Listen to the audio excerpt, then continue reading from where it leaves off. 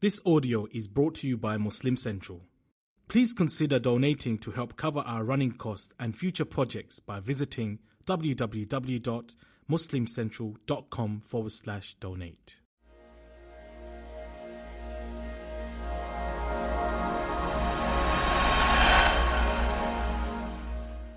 So when you go back now and rethink about the story of the people of the cave, رَبَّنَا آتِنَا مِن لَدُنْكَ رَحْمَةً. رَبَّنَا آتِنَا مِن لَدُنْكَ رَحْمَةً. One of the biggest mercies a human being can have.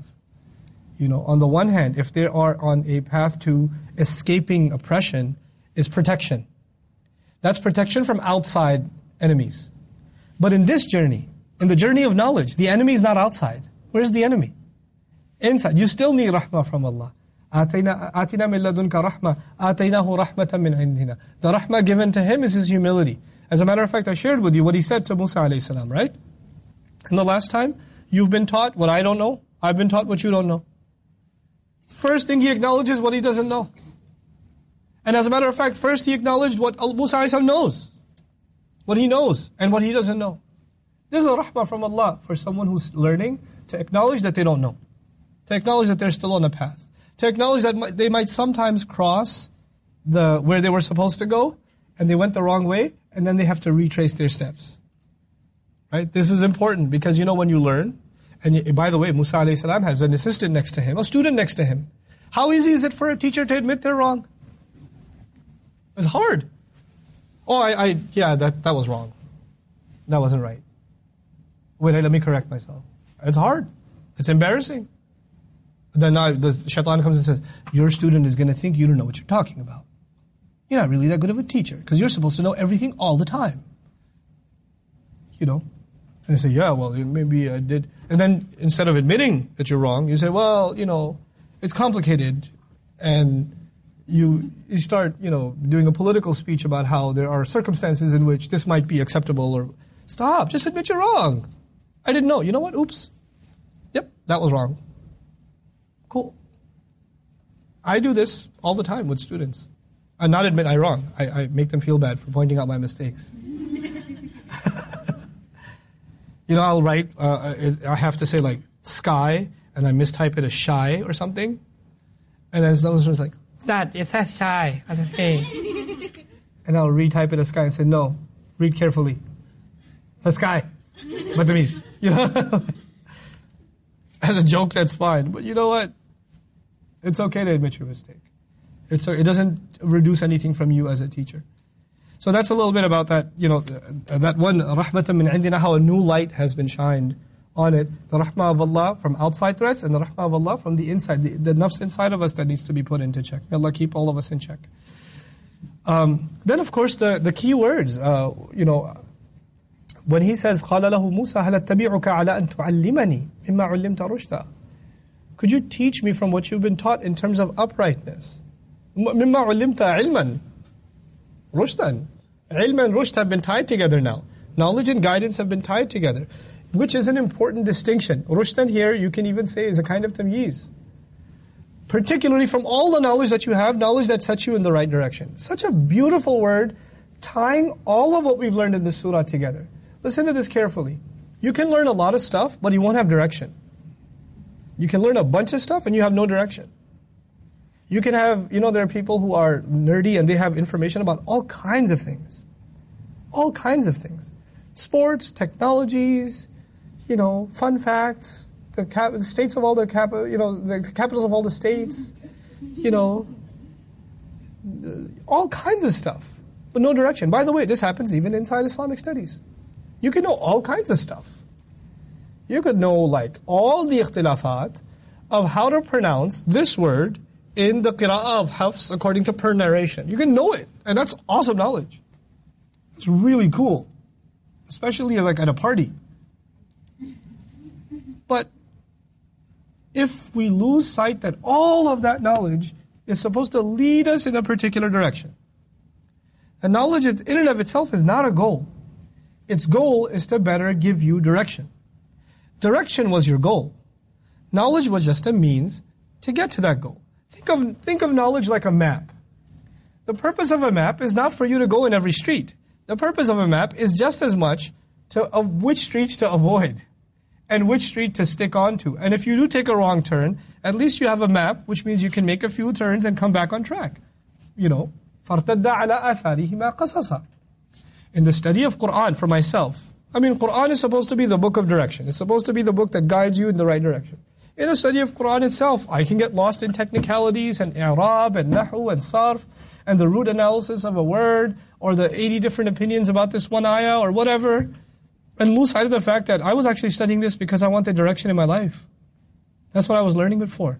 Not so I can collect quotes and get all ilmi on people. Because people like doing that. Like talibul ilm, I'm going to go talibul ilm on you now. I'm going to quote a bunch of stuff. And most of it I won't even translate. Partially because I don't know what it means either. Don't lose sight of direction. Don't lose sight of direction. So it's so beautiful that Musa a.s. adds that qualifier, rushdan. It ties the previous stories together, especially the first one, the story of the people of the cave, because people lost sight of what's the point of this story. Let's just argue how many there were. Let's just argue how many years they lived. You're missing the point. You're just missing the point. So don't miss the point. And by the way, that's the temptation here again, isn't it? Who is Khidr? Is he really green? Where is this place? Is it really Bahrain? I'm still going to Bahrain to learn now. No. That's just some side commentary. It's okay. Get back on track. Just get back on track and don't lose focus. Okay? قال إنك لن تستطيع معي صبرا وكيف تصبر على ما لم تحط به خبرا. The theme of sabr is a special theme in this story. Sabr means what? Patience, perseverance, right? In this story, sabr is made dependent on the recognition that Allah knows the unseen. This is an important lesson. It's very succinctly said here. Sabr is dependent on how well you recognize that Allah owns the unseen. When do we become impatient? Things that happen, that we experience, that we can see, that we can feel, that we can touch. What gives us the strength to be patient through those experiences? There are other things happening that are in the unseen world that you can't see or feel or touch. For all the bad that you're experiencing, there's something good that's happening. The easiest example of that, that's so evident in the sunnah of our Messenger ﷺ that I can give you, it's so beautiful, is when you visit somebody sick. They're in pain. They're experiencing pain. They're not able to do what they were once able to do. They're bedridden. They can't, some simple pleasures that like sitting up and eating they can't enjoy, right? Going out and taking a walk they can't do anymore. And you go to this person and the prophetic words are la ba's, tahur inshallah. No problem. Purifier inshallah. Wait, no problem? All I see is problems. No, in another world, in another reality, a reality you can't see, this is actually not a problem at all. In the grand scheme of things, this is nothing. And then on top of that, your body is actually contaminated. Your body is to be cleansed of an internal contaminant that is keeping it from being healthy. And health and purity go hand in hand. And the exact opposite words, no, this is a purifier. Yeah, it's purifying your sins, it's purifying some other mistakes, it's purifying trouble that if you were healthy you would have gotten yourself into. It's purifying things from your life that you did not want, you did not need. This is the idea of sabr. You missed a flight, you got on the airport, and you got a security line was super long, and you get to the gate, and sorry, you just and they close the gate in front of you as they watch you running. Can I get on? No, the gate's closed. But you were making eye contact with me as you closed the gate. No, but it's closed. It's a policy. Once we close the gate, you can't get on. And then she gets a message on the walkie-talkie. There's a few seats over here. It's Jersey. So, but it's closed. And you're upset. How come they didn't let me on this flight? Oh, God, this is so horrible. Etc., etc. Actually, maybe, there was some evil for you on that flight. You don't know. You don't know if you landed early, something bad was going to happen to you on the way home. Some accident you avoided that now you were never even on that road. Because you came home 3 hours late the next morning. Something Allah averted from you. We look at the scene and we lose our patience. The entire purpose of the story is to know that there's something. Allah always has a better plan in the background. You will experience things that agitate you, that you don't understand, that I don't understand. But we have to rely that Allah has something better planned for us. That's the lesson that's being taught. And so sabr is actually the lesson learned. That's why it keeps making its appearance again. And that's why, lahu ghaibus samawati wal ard. By the way, even before, about the unseen, Allah alone owns the unseen of the skies and the earth. Rajman bil ghaib came before, people making assumptions about the unseen, throwing stones in the unseen. Now,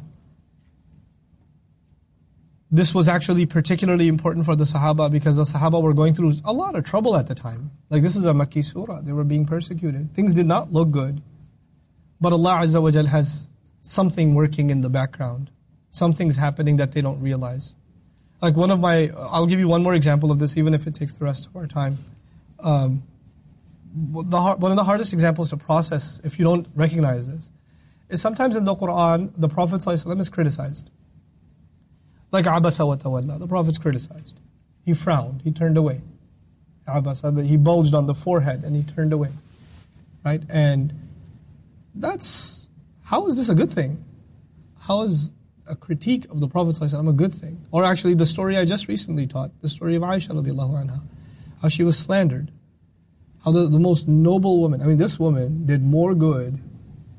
I want you to understand the pressure on this woman, this young woman. A fourth of the traditions of the Prophet ﷺ would not make their way to us if it's not for our mother Aisha. She has one of the most noble tasks, noble responsibilities ever given to a woman in history. And yet, and she is one of the most revered, respected, regarded figures in Islam. In Islam. And yet, Allah put her through, I cannot imagine a more humiliating experience. To be in that profile as she is, and to be accused of cheating on her husband, and to be accused, and her husband being the messenger of Allah, and then if that's not bad enough, people from within her own family buying into it. People from within her own family. And this lasting over the course of a month. That experience, what she went through, is so horrible. It's so bad. And by the way, from the Shari'i perspective, the accusation made against an innocent woman that itself should be whipped. A person who makes such an accusation or even insinuates something like that, right? They should be whipped. And yet, how did the Quran describe it?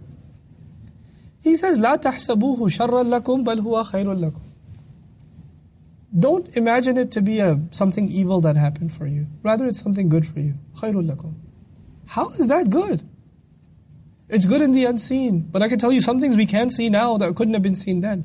Until the day of judgment, are there going to be innocent women that are slandered? Innocent people whose reputations are ruined by people's words, by people's casual comments and remarks? Yes, there are going to be people like that. And until the day of judgment, those people will receive their strength and will know that their honor has not been tarnished because of the words Allah gave to Aisha radiallahu anha. She had to go through that for all the people until the day of judgment that are going to experience that. They wouldn't have consolation if it wasn't for her. And they'll know, because when people say those things about you, one of the first thoughts you get is, maybe I'm a bad person. If all the people are saying this, I must be a bad person. So, and she's so awesome. She says, when she tells the story herself, she says, radiallahu ta'ala anha, I didn't think I was worth Quran coming down for me. And she chooses such beautiful words because now she knows she's worth it. Now she knows Allah made her worth it. And so what Allah does is, if the most honored of people can be humiliated like this, who am I? It's okay. Who are you? It'll happen, and Allah will still, Allah is the one who gives the dignity, Allah is the one who restores it. So, بَلْ هُوَ خَيْرٌ لَكُمْ is good for you. That is the lesson that's been reinforced in this surah over and over again. Anyhow, قَالَ سَتَجِدُنِي إِنْ شَاءَ اللَّهِ صَابِرًا وَلَا أَعْصِي لَكَ أَمْرًا. Again, you'll find, I'm going to be patient, but this time he recognizes, insha'Allah. I'm going to be patient, inshallah. You're going to find me to be patient, inshallah. And then wijdan, finding, is another theme that recurs here multiple times. فَوَجَدَ عَبْدًا مِنْ عِبَادِنَا سَتَجِدُنِي إِنْ شَاءَ اللَّهِ صَابِرًا. Right? Finding is going to be something that occurs over and over again. And finally, I'll reinforce something I said before. Actually, no, I'll go to something new. The pattern, the structure, one of the structural things about this story, and then inshallah, probably next time, I'll share with you like an ayah by ayah lessons of the story, inshallah. It's فَانْطَلَقَ حَتَّى إِذَا, when you say, how are each piece of the story structured? First, they come upon something. The first part is, they come upon something. Then Khidr alayhi salam does something shocking. Like they came upon the ship, and what did Khidr do? He tore it up, right? Or they came upon the child, and he killed him, etc. Then the third part is always Musa alayhi salam questions, why did you do this? How could you do this? And then the fourth part is always Khidr reminds him. Reminds him of what? He doesn't explain what he did. He simply reminds him, didn't I tell you you're not going to be patient? Which means Musa alayhi salam keeps forgetting. And by the way, did he say inshallah? He said inshallah. Just because you say inshallah doesn't mean you'll remember. Right? وَاذْكُرْ رَبَّكَ إِذَا نَسِيتَ. Remember your mention when you mention your Rabb when you forget. So he keeps reminding him, and then Musa alayhi salam responds apologetically until at the very end Musa alayhi salam explains his actions, or rather Khidr alayhi salam explains his actions and says, okay, this is the reason behind this and this and this and this. Interestingly enough, the word dhikr, play on words. حَتَّى أُحْدِثَ لَكَ مِنْهُ ذِكْرًا. This is the last thing I'll share with you. حَتَّى أُحْدِثَ لَكَ مِنْهُ ذِكْرًا. Until I make mention of anything for you. The word dhikr in Arabic is reminder. It's also mention. And in the beginning of the story, Khidr said, look, you have to follow me, and you can't ask me any questions. لَا تَسْأَلِي فِي شَيْءٍ حَتَّى أُحْدِثَ لَكَ مِنْهُ ذِكْرًا. Until I make some mention of it to you. So the word dhikr in the ayah is used in the meaning of mention. Is that clear? But interestingly, thereafter, the mention, because of Musa alayhi salam's nature, because of him not being able to handle what's going on around him, it was never ever anything mentioned. Everything was actually reminder. So the word dhikr, which was supposed to be mentioned, turns into what? Reminder, because that's what Musa alayhi salam needed more. Between nisyan and dhikr. So the duality of both meanings is very nicely captured. Sometimes people just need a mention, other people need a reminder. Some students, in learning, some students you can say something to them and they get it. Other students, please, let me repeat that again. Oh, could you say that again? Yeah, I can say it again. Okay, just one more time. I think I'm getting it. And that's okay. A teacher shouldn't get annoyed. They should just repeat. They should just repeat. They should just repeat. And that's okay. Sometimes for some people that's how learning works. For other people, you say one time, I got it. You don't have to say it again. I got it.